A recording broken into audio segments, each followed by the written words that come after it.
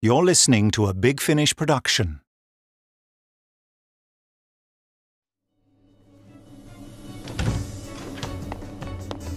Dripping wet, leaving a trail of soggy footprints, the Doctor and Amy race into the TARDIS.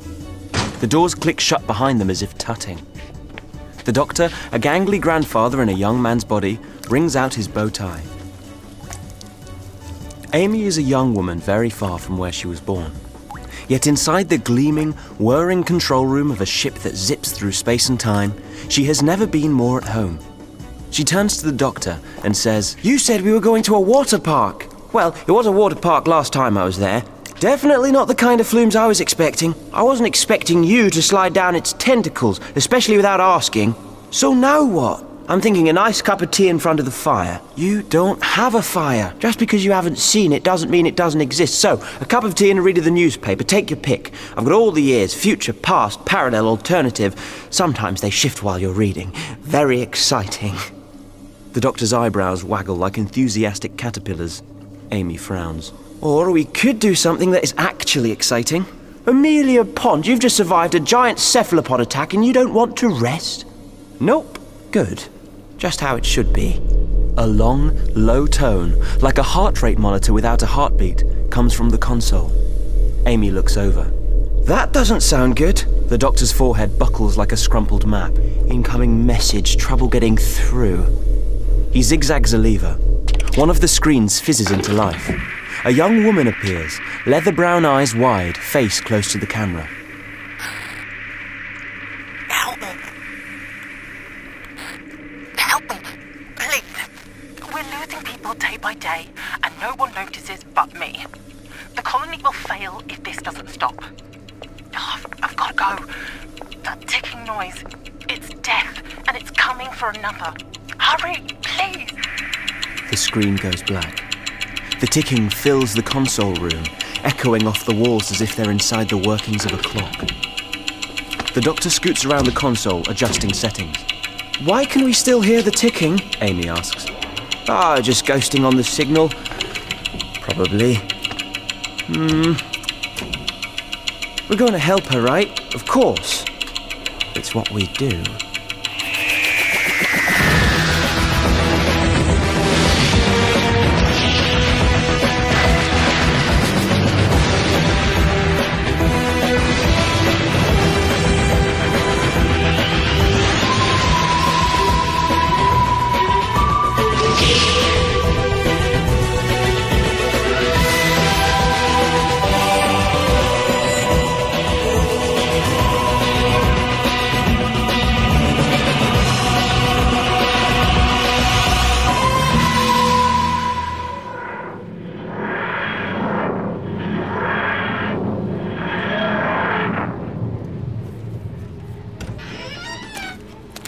The Doctor and Amy step out into fog so thick it's like wading through cobwebs.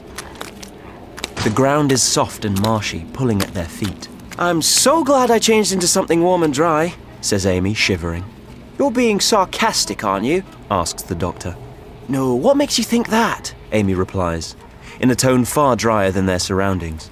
"And again, lovely human humour there." Amy walks out a few steps further into the misty gloom.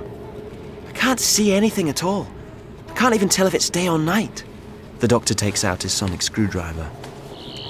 It shines green through the suspended fog, showing up the silhouettes of buildings in the distance. Amy peers towards them. "Where are we anyway?" she asks. "Reichland, planet not unlike Earth, 5 cycles north of Never, east of where we began, and it's missing something. Not fog, it has all the fog a planet could need. Pretty sure it's good for mist too. Listen. What do you hear?" Amy puts her head on one side. "People in the distance, building works, and birds that I hope are smaller than they sound. Anything else?" Amy tips her head the other side and closes her eyes. Behind all the other sounds is something else. A ruffling, rifling sound. "Sounds like someone flicking through a book," Amy says. "And what about the ticking?" Amy screws up her face in concentration. "Nope, can't hear it." "I can't either." The Doctor raises his screwdriver right in front of his eyes, bathing his face in emerald light. "But the sonic can." The doctor examines the device again. This way.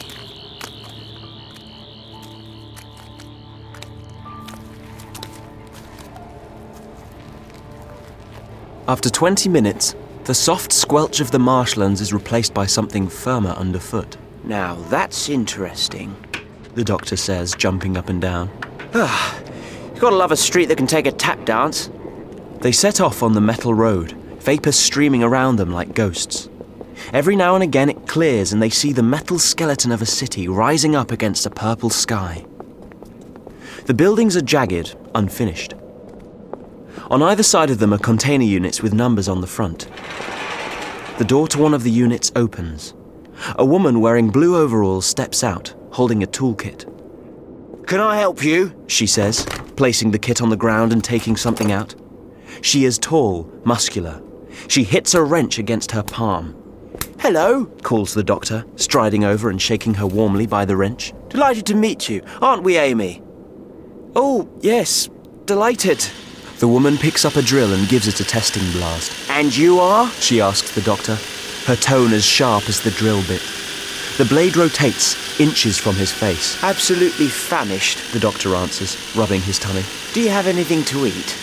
I don't think that's what she was asking, doctor, says Amy. Oh, you want to know who I am? Good question, and you're not the first to ask whilst wielding a power tool. He fumbles in his pockets, pulls out the psychic paper and shows it to her. I'm this. The woman peers at the paper, then steps back, her face shifting into deference. Really? She asks. Very much so. Whatever it says, I'm that. You should have said. The woman replaces the drill in the box and wipes her hands on her overalls. Erlafala, how can I help you, sir? We've been told that members of the colonies are dying. Amy says. Who told you that? Olivia, I suppose.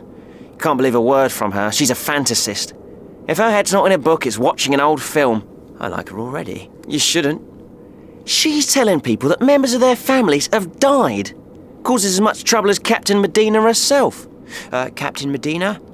You're from the Far Council and you haven't heard of Medina? That we're new. So, nobody's died on the colony at all. 6 months we've been here and there's been nothing other than mild illness. They've only sent us strong and the healthy ahead. Ahead? Amy asks.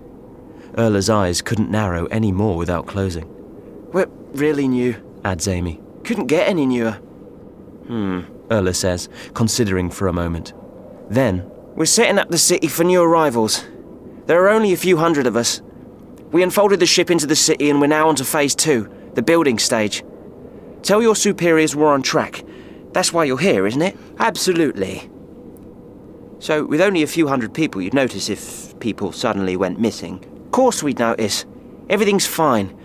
Only thing wrong is the weather. It's not normally like this. Supposed to be sunny this time of year. The fog dropped a month ago. Been here ever since. Erla looks at the fog as if she'd like to take a chainsaw to it. Now, anything else I can help you with? Where can we find Olivia? Amy asks. She could be anywhere. I'm amazed she was chosen. Olivia's got no place here. Everyone has a place. Sometimes it doesn't show as others are taking up 2 places instead of 1. I wouldn't know about that, says Erla. I don't mean to be rude, but I need to get on. She turns her back on them and goes back into the container, slamming the door. I've noticed, muses the doctor, that when people say they don't mean to be rude, they mean to be mean. The sonic screwdriver leads them through metal streets that shine under blue-white streetlights, past a library in the city hall until they get to a large square occupied by a market. People sell their wares, the mist covering the stalls like tarpaulin. Behind the market is a gleaming building.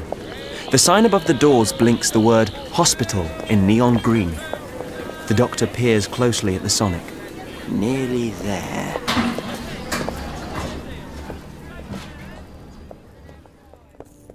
The waiting area is empty. The doctor doffs an imaginary hat to the woman behind reception and flashes the psychic paper.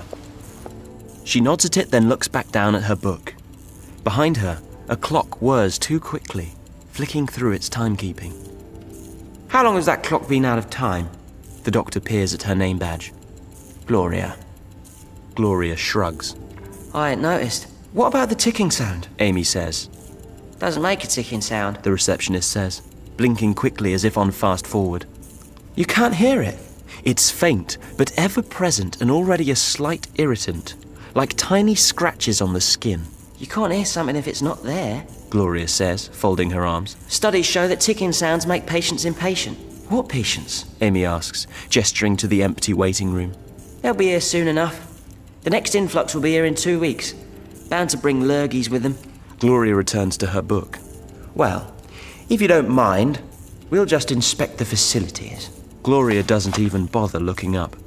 The doctor lopes off down a corridor. Amy hurries after him. They pass wards and emergency rooms, all empty, until they reach a room at the end of the hall. I think we've found the source. Despite strip lighting on the ceiling, they can only just make out a number of beds, covered in white sheets. Mist hangs over them like funerary smoke. A groan comes from the back of the room. Is someone there? A man calls out in staccato blasts, his voice paper thin.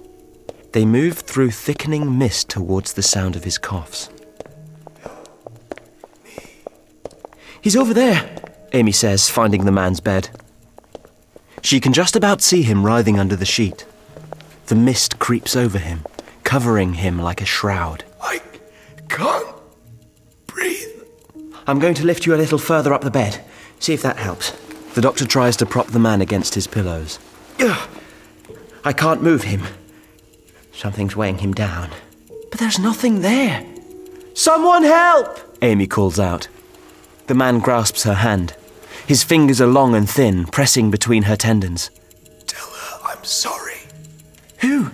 The patient jackknifes forward, lets go of her hand and starts hitting his own flesh as if trying to put out a fire. We'll get help. No! Time.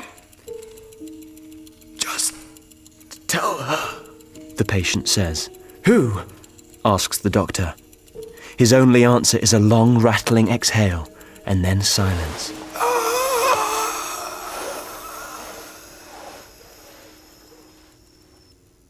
The mist sweeps away, revealing the man's body. His face and torso are charred, his lungs flattened. The doctor closes the man's staring eyes. Amy reaches out to touch the man's arm. His body crumbles like burned paper into dark ash. There's nothing you could have done. The voice came from across the room. The mist funnels away into the corridor, revealing a young woman sitting in the corner. She has dark curly hair and is wearing red overalls. The woman from the distress signal. She doesn't look up, but keeps writing in a notebook on her lap. A nurse comes into the room and frowns at the ash on the bed. Picking up a dustpan and brush, he sweeps away the man's remains and tips them into the bin. You can't do that! The nurse turns to her. We need to keep the place hygienic. Those ashes should go to his family, says the doctor. Whose family? The nurse asks, brow crinkling. The man who was there minutes ago. We don't know his name. The woman in the corner looks up from her notebook. His name was Marcus Haddon. He made cakes in the catering facility but longed to be a librarian. Stop it, Olivia. The nurse says. No one's been in this bed for weeks. We saw him. Amy objects. He was there. I don't know who you both are, but you're as bad as her. He points to Olivia. At last, someone as bad as me. You just swept him up and tipped him into the bin, Amy says, striding up to him. The nurse looks at her calmly. I'm calling security. There's plenty of room in the prison for dissidents. He turns back and walks out of the ward. It's no good. He can't see it. None of them can. And yet you can. You sent the distress signal. Someone has been killed every day for a month, and I'm the only one who knows it. I'm Olivia Pamiak. Delighted to meet you. I'm the doctor and this is Amy. Amy Pond. Amy says. Scottish. Listen. The ticking's faded away. We need to follow the fog, find its source. She picks up a large rucksack from the floor, flings it over one shoulder, and strides out of the room. The doctor and Amy stare at each other, and then run after her.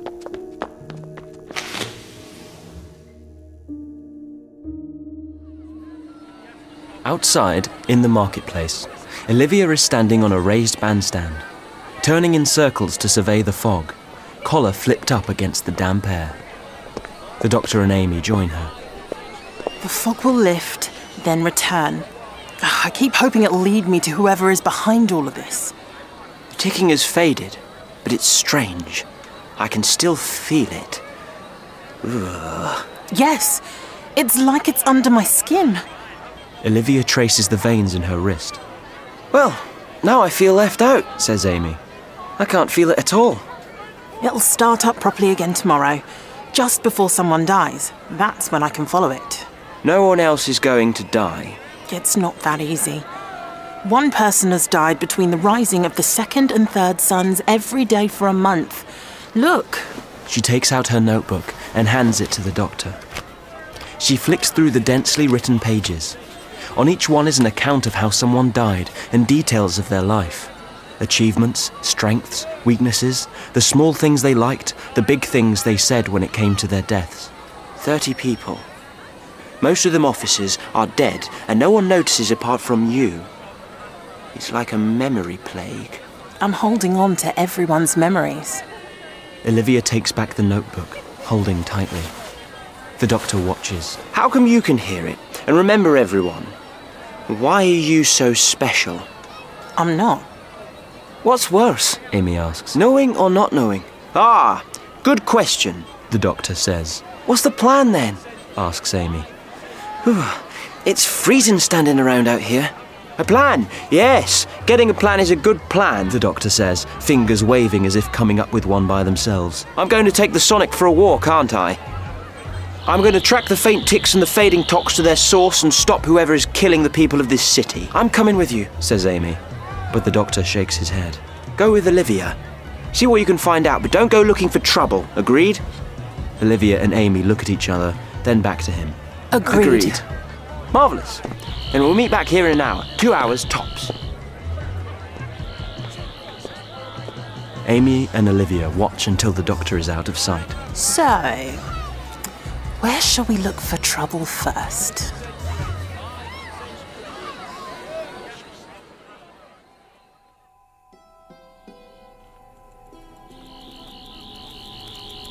The doctor follows the ticks of a faraway clock until the streets run out of sheeting. As he steps out onto the marshland, the fog grows thicker. It clings to him like an extra jacket. He wades through grasses and reeds, hoping that the cawing birds with their soaring cry aren't hungry. The ticking sound and the flicking sound are growing louder. At least the doctor thinks so. If it weren't for the sonic screwdriver, he'd wonder if it wasn't echoing around his head. What could it be? It shrouds itself in fog and sounds like a book with a clock face. That sounds like a joke, but really isn't. It kills, whatever it is. Not just that, it kills the thing that keeps us alive beyond our breath. The memories of others. The doctor looks in the direction that the sonic is indicating. A thin shadow passes across the fog, like a second hand across a clock. The doctor walks towards it.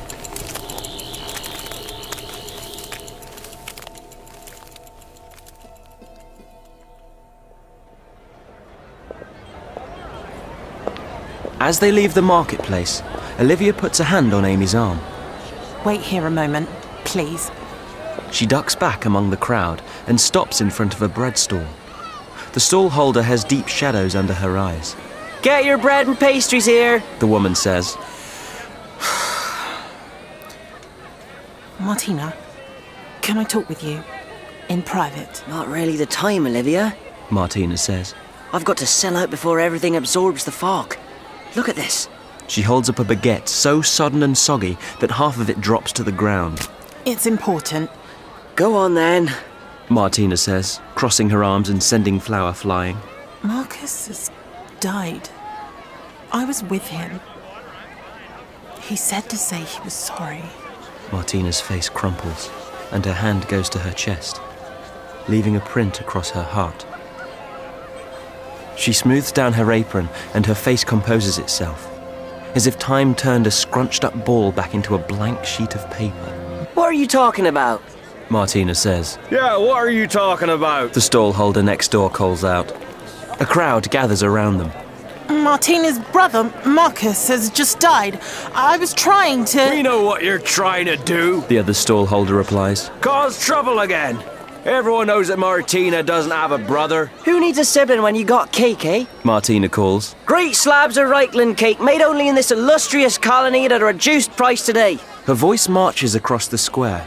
She's grinning, but tears are falling from her reddening eyes. He said he was sorry, and so am I. Go and do some work for once, Olivia, Martina tells her. No one wants your lies. Watching from a distance, Amy has caught the hurt on Olivia's face and approaches the bread stall. Amy takes Olivia's arm as they pass through the crowd. People turn away in disgust or refuse to move at all. One spits, others shake their heads.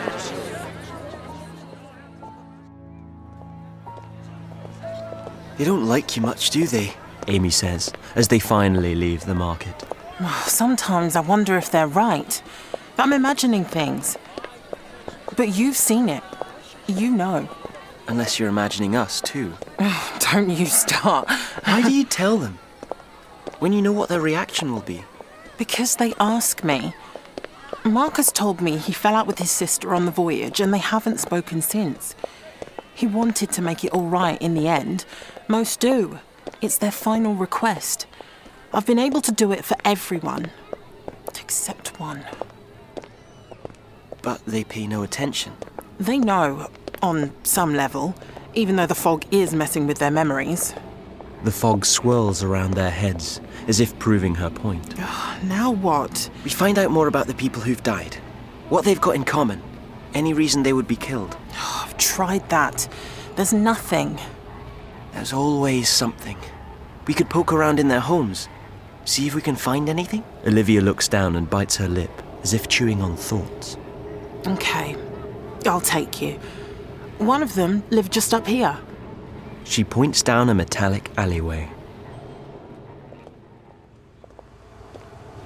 The alleyway walls are so close that they have to walk single file. The fog so thick they can't see their feet. They must trust that the metallic footsteps they hear are their own. At the end of the alley, Olivia turns left into a residential square lit by floodlights.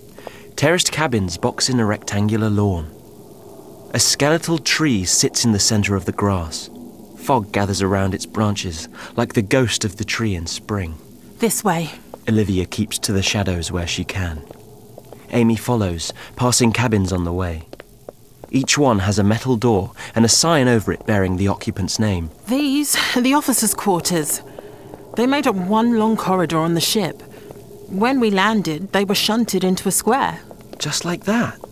We had to unfold the whole ship, lay out the streets and squares, put the kits together for the library and other buildings. It took ages. A flatback city. Olivia rummages deep in her bag and pulls out a crowbar. Come on.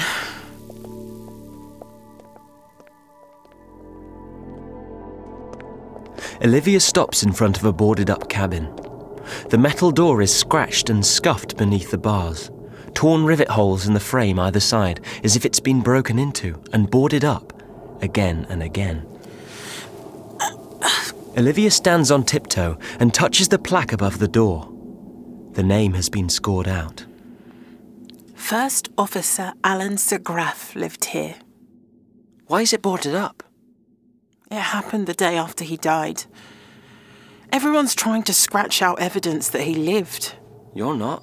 Well, that's me, isn't it? Reviled of Reichland. They tried to blot them all out of existence, Sir Graff included. But I remember him.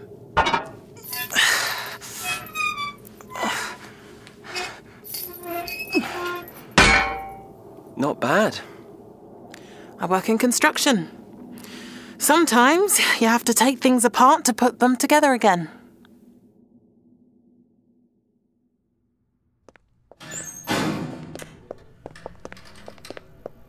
The cabin's blue lights switch on as soon as they step inside. There's only enough room for a bed, cupboard, a desk with swivel screen, and a bathroom. We'd better be quick. The patrol will pass by soon. Olivia turns on the large screen. It fills with the image of a man with cliff-edge cheekbones and wrinkles scored into his face, like the creases on military trousers. First Officer Siggraf, I presume? Guesses Amy. Not bad, if you like them stern.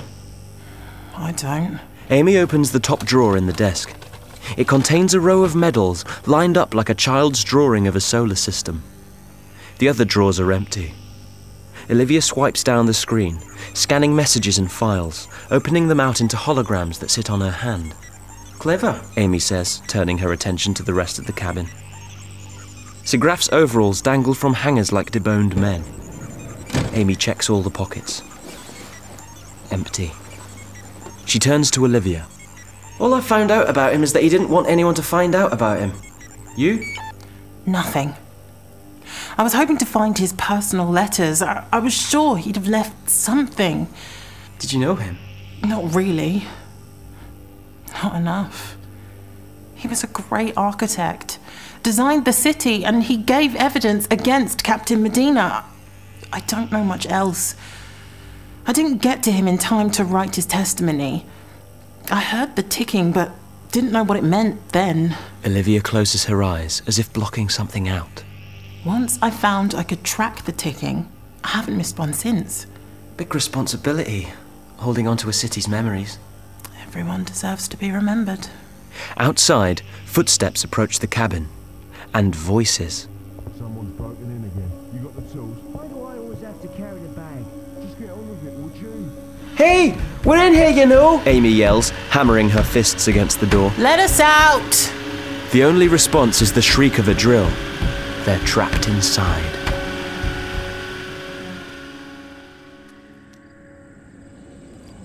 The doctor only realizes that he's walked into a lake when it pours over the top of his boots.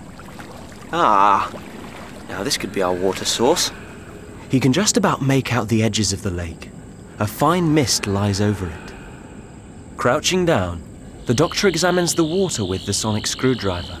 Nothing unusual, just bog standard H2O. The doctor glances up. The fog is sweeping across the lake towards him. The sonic's light is the only thing visible. Whatever it is, wherever it's coming from, it's coming for us.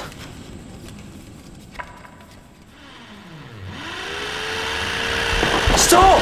Please! Amy shouts inside the cabin, banging on the door until it clangs. You hear something? Yes! Amy turns to Olivia.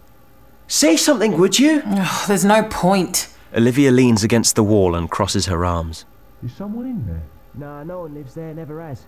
Can't be anyone in there. Yes, there can! So, there isn't. Completely empty and always will be. The guard sounds almost definitely definite. What's wrong with all of you? Next job then. That was the worst pantomime ever. I told you, Amy. They've made their own story, one where he was never born.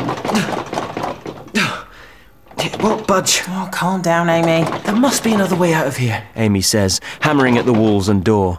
She kicks at Siggraf's desk in frustration. A secret drawer shunts out of the desk. Inside, a leather-bound book sits on a bundle of papers. Amy reaches for it, but Olivia stops her. Oh, look. Olivia opens the book. Each page is dated and filled with neat handwriting. It's his logbook. I assumed it had burned with him. He must have designed this for his own desk. She flicks through to the last entry. Her hands are as shaky as the final words in the book. This is my confession. On our voyage to Raglan, I led a mutiny against Captain Medina. This was not for the reasons I stated. She is innocent. I also want to apologize to my family with all of my heart. I'm so sorry. I wish I could tell them myself, as I regret everything that passed. I'm First Officer Alan Siggraf, and now I'm signing out.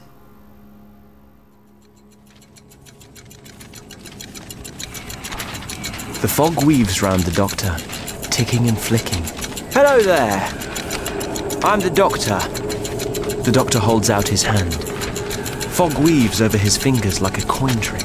I know who you are, Doctor. I I have been looking for you for a very long time.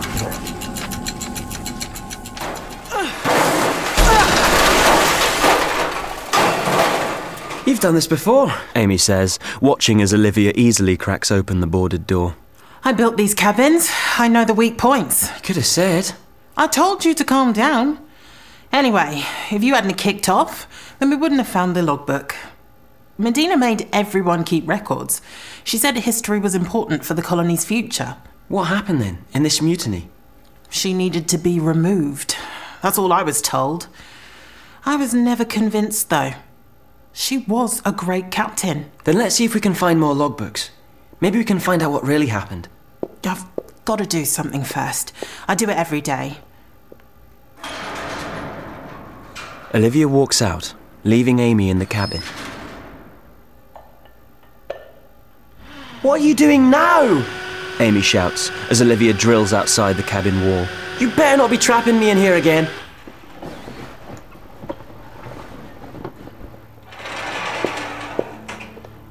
They'll have ruined it again by morning. But at least he exists. For now. You coming then? Outside the cabin, Amy looks up. Above the door is a shining plaque, etched with a clear name. First Officer, Alan Siggraff. Olivia leads Amy across the square to a boarded-up cabin. As she breaks in, the smell of dank air escapes. 10 minutes later, they walk out with another logbook. They do the same in every forgotten cabin in the city, searching in desks and behind the beds of the dead, until Olivia's rucksack is heavy with all the logbooks, except one. Lastly, they stand inside Marcus's cabin, today's victim. His coat lies on the crumpled bed, as if he's resting beneath. Let's get on with it, Amy says with a shiver. The doctor will be back soon. He'll be the one waiting for once. Marcus had no logbook, at least not one they could find. His screen, though, was filled with love letters to a man he left behind. I had to go. I hope you'll understand one day. It's my only opportunity. I miss you. Marcus writes in another. It's like when the moon went. I've no high tide anymore. Amy closes that folder and opens another. It is only one file, marked Confession. Look at this! The shame that I carry, other than leaving a man who loved me, is that I stole from my sister. During the mutiny, I took the money from her safe on the ship. The code was our shared birthday. She knew, siblings do, but never said a word. I'm glad I've been forced to confess. There's much I'm sorry for, but I'm most sorry for that. Someone's making them confess. Extracting secrets like teeth. Look at his last words. They're the same. My name is Marcus Haddon, and I'm signing out.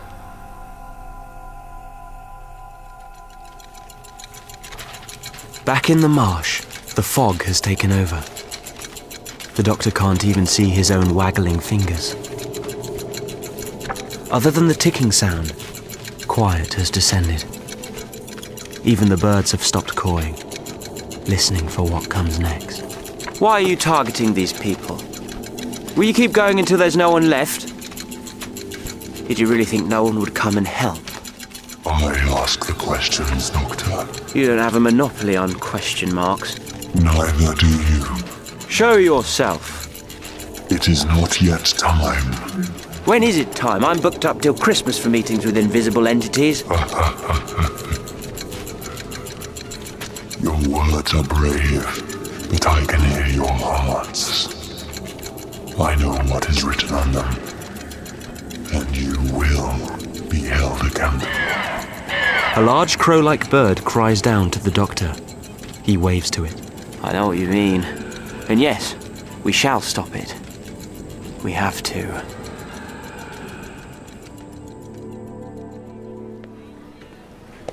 There you are, the doctor says, looming out of the fog in the market square.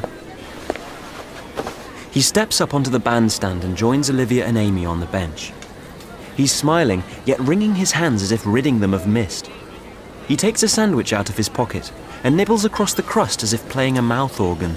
Where are our sandwiches? Asks Amy, holding out her hand. Ah, yes, sorry. A nice young man on a stool gave them to me. Cheese and pickle. Wherever you go in the universe, you can always get a cheese and pickle sandwich. Never ask where the cheese comes from, and certainly not the pickle.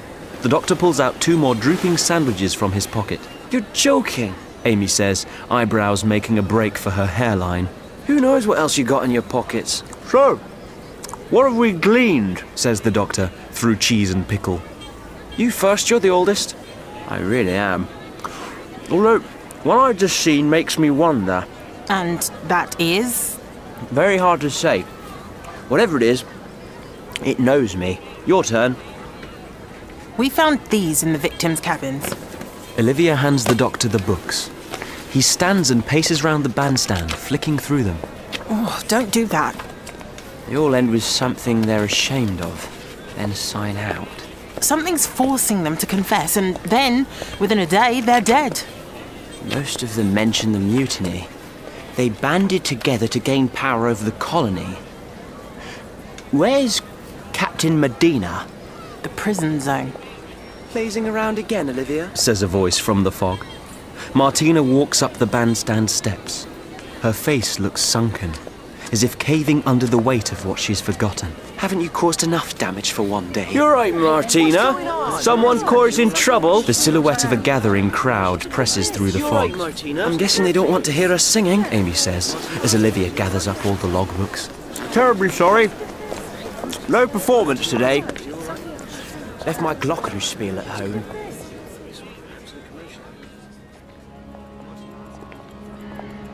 The prison is a sheer, mirrored box on the edge of the city. Amy, Olivia and the doctor walk around it, fog-smoked shadows of themselves gliding alongside. There's no door, Amy says, knocking on the walls. How are we supposed to get in? Hello there, calls the doctor. Any chance it's visiting time? Step forward. Says an unseen voice. They move forward. Stop. State name of prisoner and purpose of visit. Captain Edith Medina. We're here to learn about what she did. Cell 20.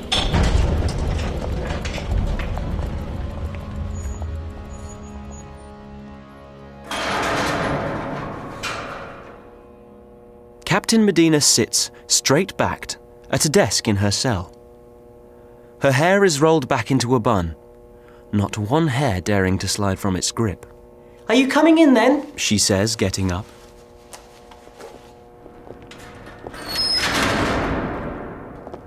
I'd offer you an aperitif and an easy chair, but all I have is water and a hard bed. Her visitors approach. Amy looks around the cell. At least there's no fog, she says. And who are you? Asks Medina. I'm the doctor, the doctor says, with a smile that could cut the right wire in anyone. And that's supposed to mean something to me? Medina replies, folding her arms, wires uncut. I'm Amy, and this is Olivia. Ah, yes, Olivia. The captain greets her with a smile. I hope you're still writing. Seems to be all I do now. Good. I told your father you'd be chronicling the colony one day. Really? What did he say? Well, he never was very verbose, unless it was in his interest. And then he never stopped talking. But I'm sure he was proud. In fact, I know it. So, what can I help you with? 30 people have died in the last 4 weeks. Officers who admit to falsifying charges against you. And you're here to see if I could have murdered a month's worth of my former charges? Well, no. Well, yes, I suppose you could have done, but I didn't. I've motive, but means and opportunity are lacking. Not that it matters. Our numbers are down to 335, and I'm in here, unable to help. How many? If 30 have died, then there are 335 left. And do you still follow the Earth model of years, months, and days? Of course. Let us out! Now! What's wrong? I know who the murderer is, and he won't stop till he kills me. Outside, one of the suns has already set, and another is chasing it over the horizon. The half-finished rib cages of buildings to be shine in the long dusk. Go back to the TARDIS and stay there. We're not going anywhere till you tell us what's going on, Amy says. I have to face him alone. That's how the judgment works. What judgment? There was a fairy tale on my planet, the Calendar Man. A being that decides if people have lived well and wisely. If he finds they haven't, he kills them, writing them out of history and into his book. His book? I thought it was only a story, to scare tiny Time Lords into living each of their incarnations well. Nobody died. Maybe they did, but were forgotten. What made you think he's behind this? He chooses one person a day from each planet's calendar year. The number of colonists reminded me. It's like he's ripping pages out of a calendar as a message. And he wants you. Is there no way around it? No, the fairy tale said that if the Calendar Man convicted an innocent, then he'd die. I'm not sure I'm innocent. Wait, you know how they confessed then signed out? Well... There weren't any signatures. So where did they sign out? The Calendar Man's book? Like a murderous autograph hunter. But if the Calendar Man's removing them from history, how come Olivia remembers them? Medina remembers too. There's no fog in the prison. Could be a memory loss agent in the mist. But that doesn't explain Olivia. Why do you think you don't forget? Because I write down their histories? And you must never stop. The world needs stories. It needs to remember. Listen, find yourself a pen name that fits. It works for me. And keep writing. The fog is rolling in. The ticking and flicking sound surrounds them. Back to the TARDIS, both of you. The Doctor strides into a wall of fog and out of sight. Doctor! Amy can see nothing but fog, hear nothing but ticking. Olivia grabs her hand. This way, quietly.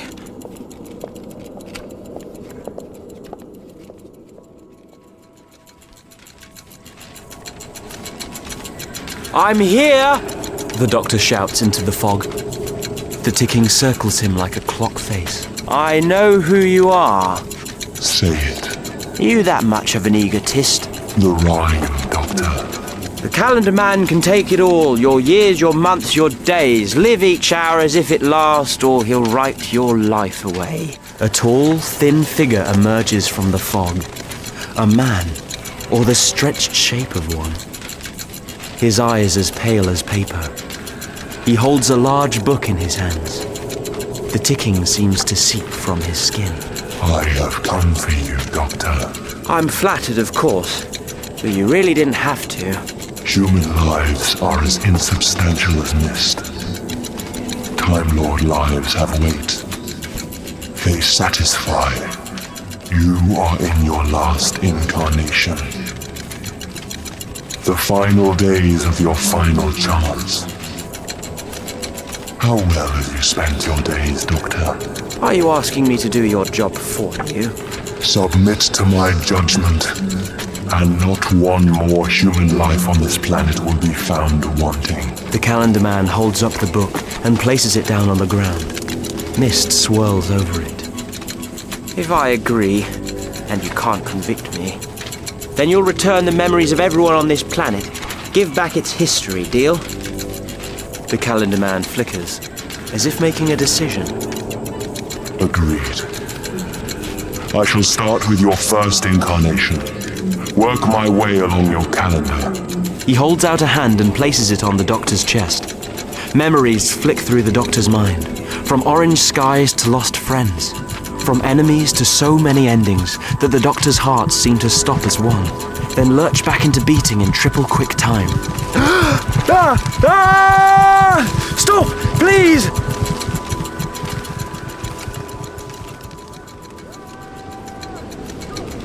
Amy moves out from her hiding place behind a foggy tree. We've got to stop this! He's breaking! Olivia grabs her arm.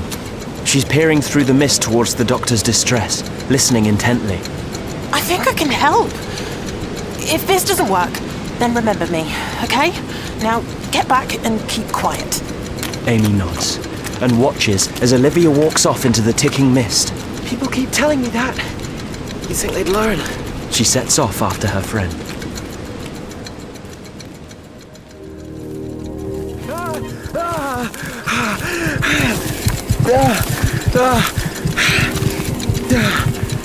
The calendar man becomes more and more substantial, filled in with days of the Doctor's regenerations. Oh, Doctor. The lives gone. The days unused. All because of you. You burn through civilizations as eye paper. You marshal enemies and court death. Yes. You admit guilt. I am guilty. The calendar man removes his hand from the Doctor's chest. The Doctor sags to the floor.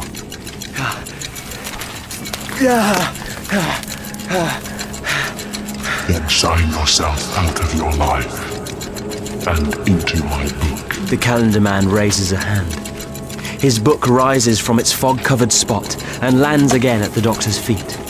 It opens by itself, flicking through written-off histories till it reaches an empty page. The Doctor picks up the pen, attached by a cord.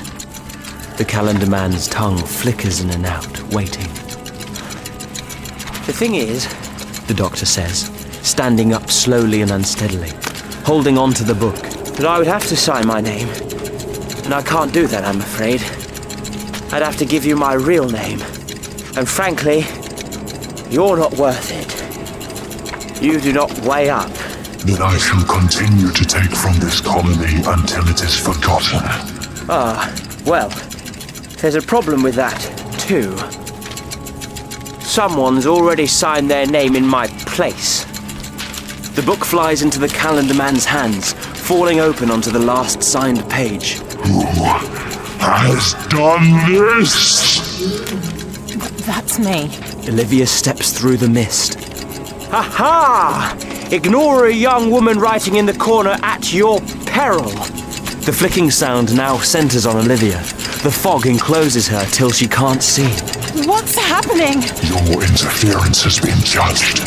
Every page of your chronicle will be destroyed, and with it, your precious memories.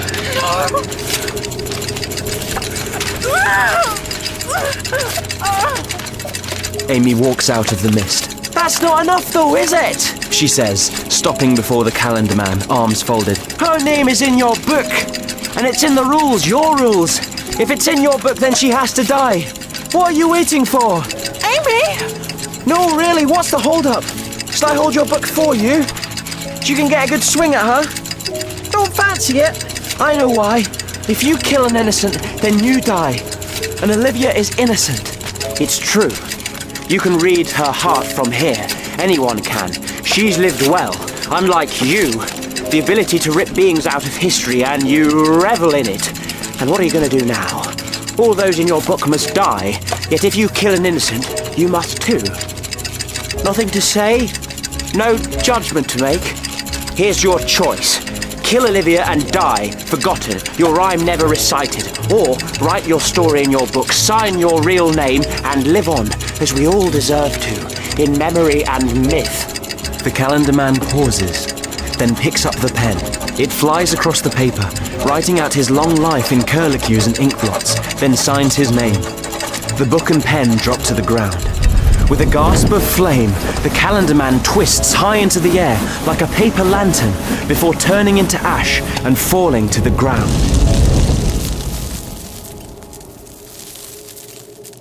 The flicking and ticking stop.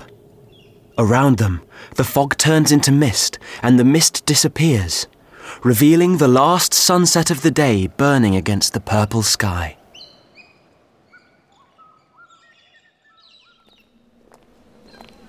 What exactly was the calendar man?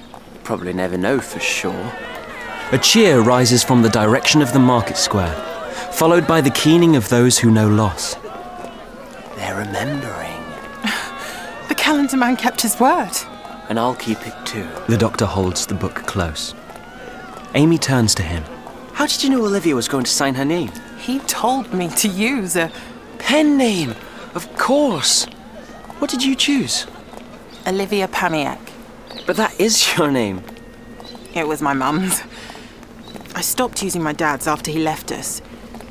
He was the reason I wanted to come to make up. Wait, don't tell me. Amy closes her eyes. Sir Graf! He was your father. Barely. But he apologised. In the confession. I'll always have that. Both right and wrong need remembering. That's right. Good days and bad days. As important as each other. The Doctor, Amy and Olivia wander through Reichland's resounding streets, back to the waiting TARDIS. So, Olivia Pamiak, the Doctor says when they're at the door. Do you fancy a trip? Add one more good day to your tally. Thanks. But my place is here. Stories to tell, wrongs to right, but one day you're on. Reichland would have died without you. Save a date on the calendar for me. Amy and the Doctor walk into the ship. We're home, the Doctor says, bounding up to the console and patting it.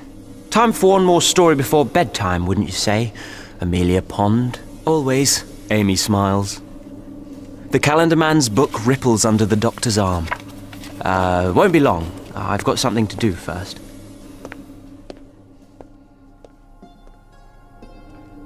Deep in the TARDIS library, the Doctor wanders through the maze of shelves, trailing his fingers against the books, until he reaches a section right at the back.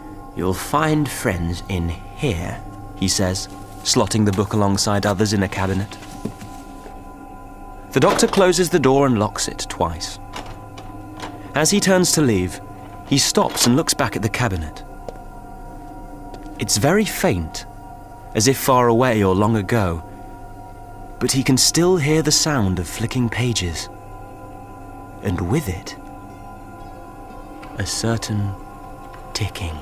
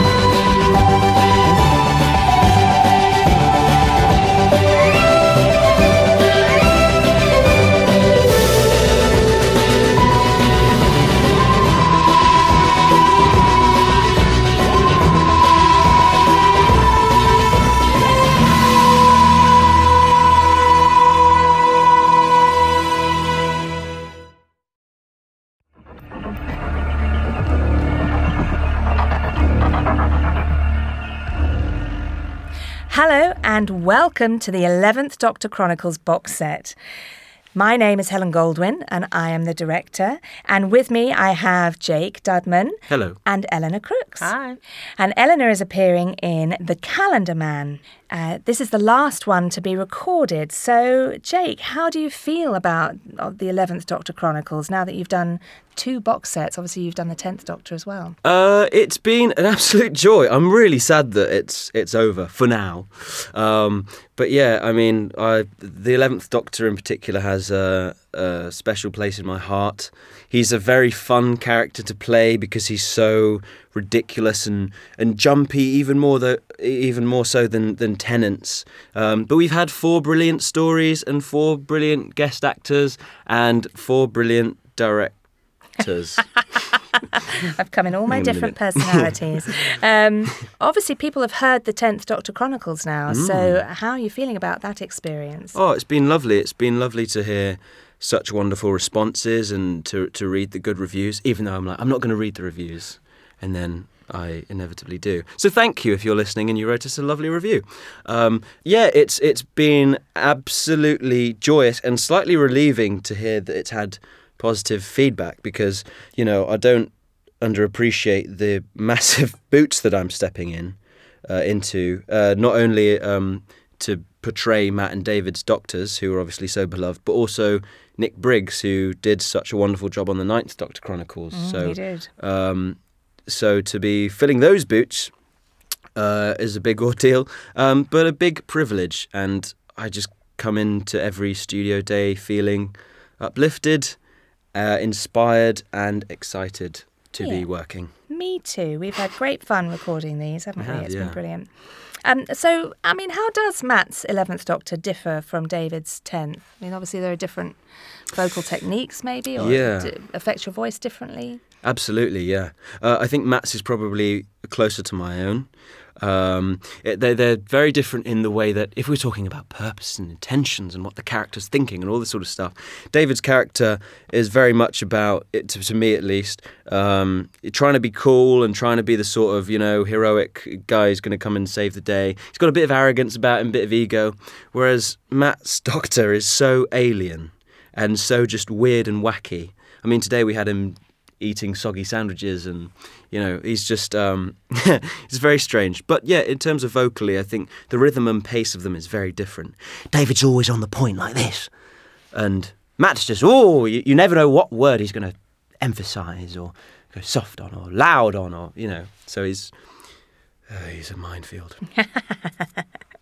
So, Eleanor, hiya. So, this is your third time working at Big Finish, is that right? Yeah, that's right. What have you worked on before? So, previously, I played a character called Calliope Maleska, and that was in the Diary of River Song, and she was an actual psychopath, so that was really fun. It was really fun. Is that your casting? Typecast, yeah. I don't know. I think it might be my new calling. I don't know. And then previously to that, I played a character called Kendra, and she was quite similar to myself, I think, actually, especially vocally. So it's nice to kind of have something, again, a bit different to what I've previously done. Yeah, well, obviously today we've been recording a lovely script from A.K. Benedict. What did you make of the character of Olivia in this script when you read it? So, when I first read it, what I got from her was that it seemed that she was quite underestimated, but actually really smart. Mm-hmm. So that's always quite nice to play someone who's almost a bit downtrodden, but completely determined with what they actually want to get out of it. So I couldn't wait to get in and start recording. Brilliant. And I have to ask, he's here in the room, but be honest. God, I just read the question. How has it been working with Jake? Oh, it's been so fun today. It's been so fun. It's been kind of nice and kind of silly. And it's always kind of like that when I come in. So it's really great to work with new people and have a great time. Yeah. Any favourite moments throughout the day? I love, when Doctor Who does those long, big speeches, with like Matt's Doctor. Yeah. So that was a personal favourite of mine. Towards the end of this script, he had a lovely speech, didn't he? It was, really worked well. It's like you said, you could hear the music in the background. I could definitely hear it. Yeah. The early Matt Smith era did focus very much on Amy and the fairy tale quality of storytelling. How has it been depicting Amy today? Because obviously you're not a Scottish girl, are you? I'm not a Scottish girl. Yeah, I was going to say, the rumours are false. Just putting that out there. It was interesting because, in the 10th Doctor Chronicles we had Billy, Freema and Catherine, who've all sort of got estuary accents. But then in this box set we've had Clara, who's from Blackpool, and Amy, who's from, I don't know where in Scotland. Inverness, you said, didn't you? Well, yes, Karen's from Inverness, yeah. So it's been interesting to try and play a Scottish girl. But it's been fun and a challenge, I mean, that's the thing I love about these box sets as well, is that it is challenging and we'll get to a scene and it'll be like, so what do we think of this character? Let's pick this accent. Yeah, you've had to come up with lots of different voices for these other little characters that crop up. It's been really fun to watch, though. Yeah. Yes, been fun to do. So, Jake, looking back and thinking about the other stories, have you got a particular favourite? Have you got a moment that really stands out for you? The first one we did, which was The Top of the Tree, which was almost a year ago now. When was that? Oh, no, it must have been August time. Yeah, a few months ago, yeah. Wow. So, yeah, we're coming up to towards a year. And that was really fun. I loved the story. I loved meeting Simon, who wrote it, and to work with Danny as well, who I obviously recognised as Kazran. So we just really got on and had a fun day. And it was, I think there's also a charm about it being the first 11th Doctor that we'd done, because it was really like sort of a full circle thing, because the first sort of impression that I did was a Matt Smith impression when I was 16. So to have the sort of moment where I step into the booth and deliver the first line as the Doctor, as Matt Smith's Doctor, was a bit of a, oh my God. I think you were quite nervous on that first one. Oh yeah, I think for the first couple we did, because we did a couple of the 10th Doctors that same week, and it was sort of settling in and being a bit like, okay, well, you know, this is what you're doing now.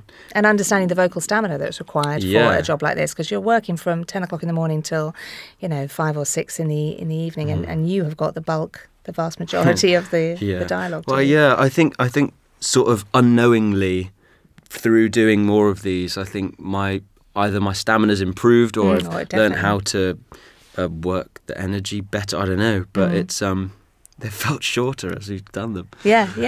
It's been great to see you, grow in that way and to learn your craft even more. It's been great to watch. Thank you. So all that remains to say is, well, Jake, do you have any final words? I will always remember when the Doctor was me.